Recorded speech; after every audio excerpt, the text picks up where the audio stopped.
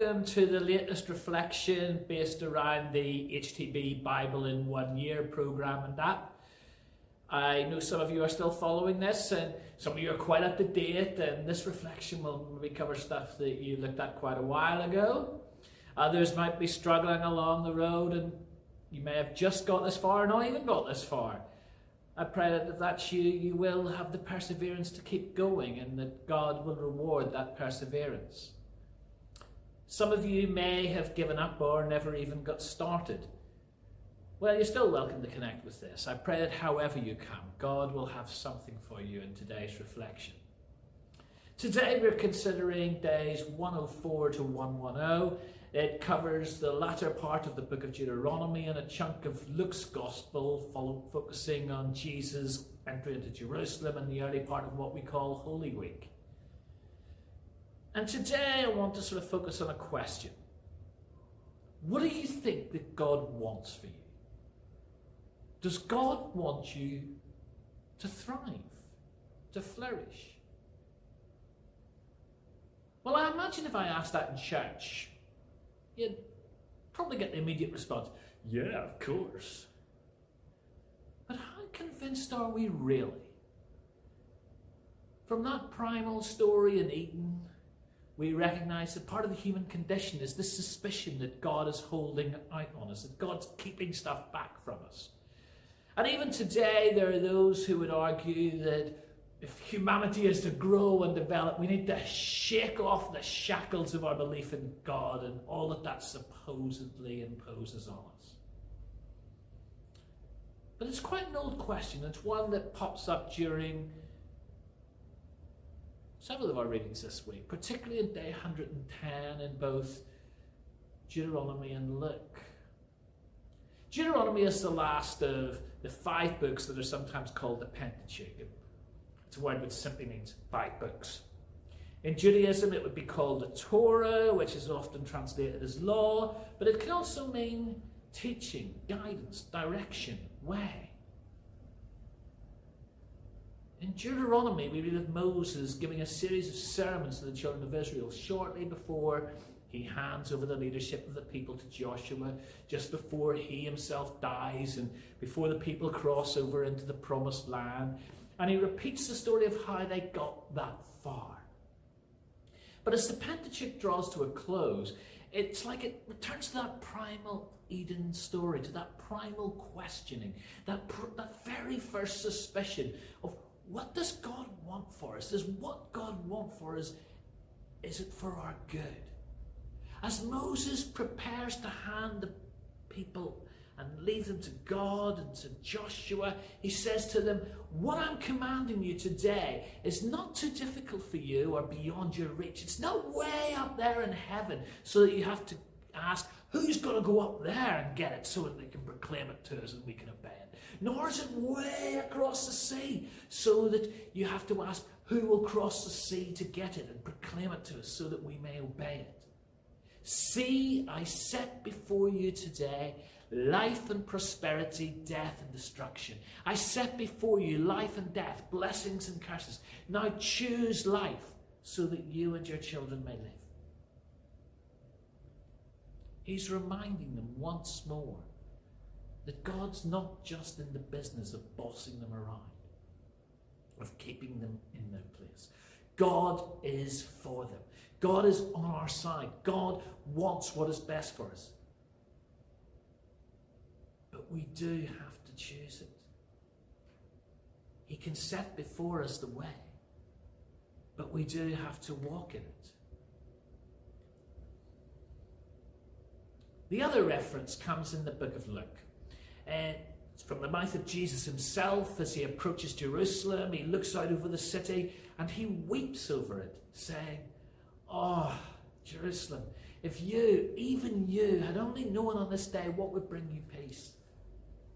But now it's hidden from your eyes. There it is again. God's longing for us, but the need for us to recognize it, to receive it, to live in it. The choices we make matter.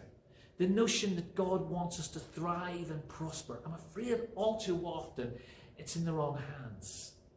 It seems to be the sole property of dodgy health and wealth teachers on religious broadcasting channels, promising huge financial rewards for those who plant the seed by sending them that little bit of money.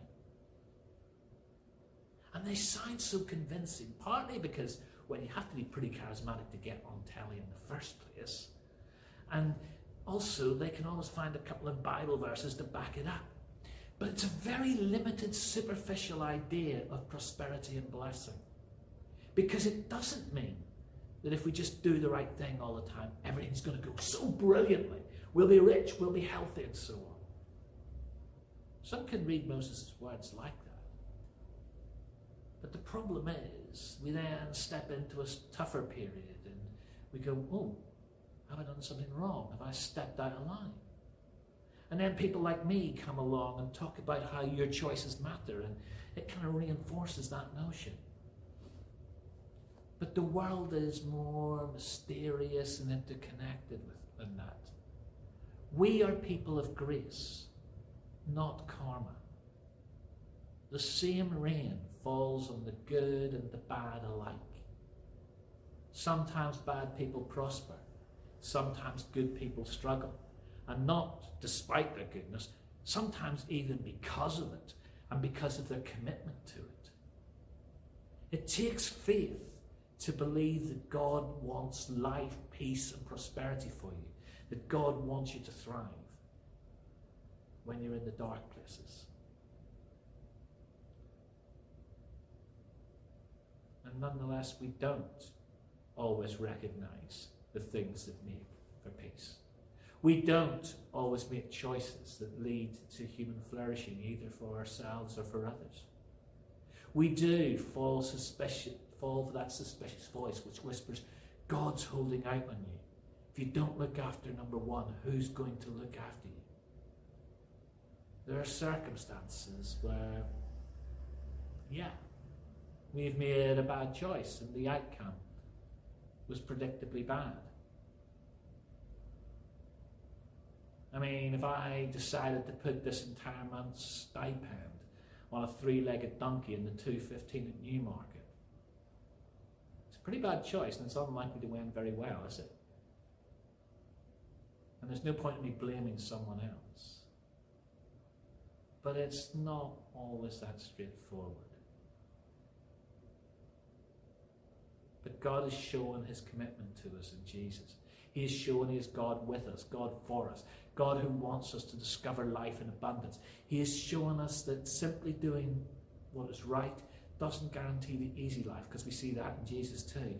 But he shows us that if we will keep trusting, that God will be faithful and God will bring his plans to fruition. He will be our refuge and strength, the one who holds us and keeps us secure. Let's not leave that message to name it, claim it style charlatans. Let's be people who just hear and appreciate what Jesus calls us towards and then go out and live it. May we walk in his paths. May we choose life. Grace and peace be with you. Let's pray. Father God, we thank you that you love us, that you are always for us. Forgive us when we lose sight of that, when we get lost in paths of our own choosing. Sustain us in those times when life is hard, not despite but because we seek to be faithful to you. Keep us trusting that what you want is best for us. Help us to remember that if God is for us, nothing can be against us. And may we be people who choose the way that makes for lasting life, peace and prosperity. Amen. God bless you.